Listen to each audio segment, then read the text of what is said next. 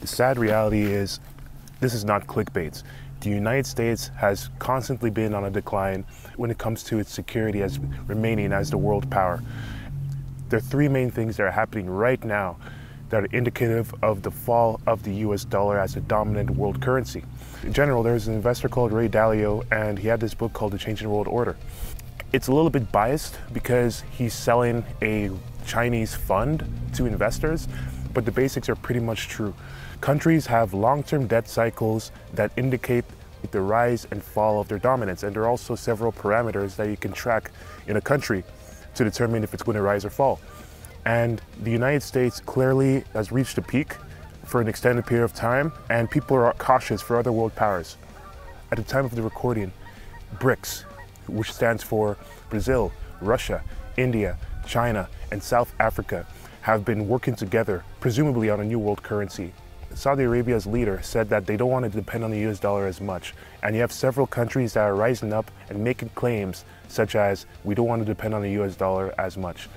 BRICS is almost certainly creating an alternative to the US dollar because trade tensions have increased between the United States and other countries. People are seeing the relationships between the United States and other countries as more geopolitical, meaning it's zero-sum and more competitive, rather than it being economical.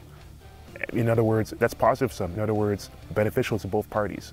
And this is due to a rise of nationalism, fear, concern, and getting revenge against the countries that beat us. And so this sentiment has been increasing in the United States, and because it's been increasing, you have less trade, and you have wars with Russia being taken off the SWIFT banking system and using an alternative banking system, yet they still need to continue doing trades with other countries. If you want to find out what's happening, follow the money in terms of trades between different countries. So because the trades between the BRICS countries has increased, there's been a growing need for them to have their own currency. That's number one. And if you look at the fundamental value of a currency, and let's look at the basics, Metcalfe's law is it. The value of the network increases in proportional to the square of the amount of participants. So in other words, the more people use something, the more valuable it becomes. So the more people use the US dollar, the more valuable it becomes. And because many countries are more incentivized to trade with other currencies outside of the US dollar, the more valuable those alternative currencies would become. Next, because of this debt cycle, the United States is in a serious amount of debts, and it keeps on either increasing this debt ceiling, because if it doesn't, it will default on its obligations, meaning that the value of the US currency will drop even more drastically. So two things could happen. The perceived value of the US dollar lowers as they keep on just extending the debt ceiling, or if they actually default on their debt, which I don't see why they would, because it's their choice whether to increase the debt ceiling or not, then the security of the US dollar would drop even further. Third, you have some people that even theorize that the fact that the United States is forcing Bitcoin, Ethereum, and other cryptocurrencies to become securities, meaning that it will face more regulatory scrutiny, it'll be harder to exit the US dollar. So all these things combined indicate that the US dollar may be at a little more risk than usual. So what can you do about this if you're somebody who wants to make money, you want to raise capital, you want to buy businesses or buy real estate, and you want to make it in this world?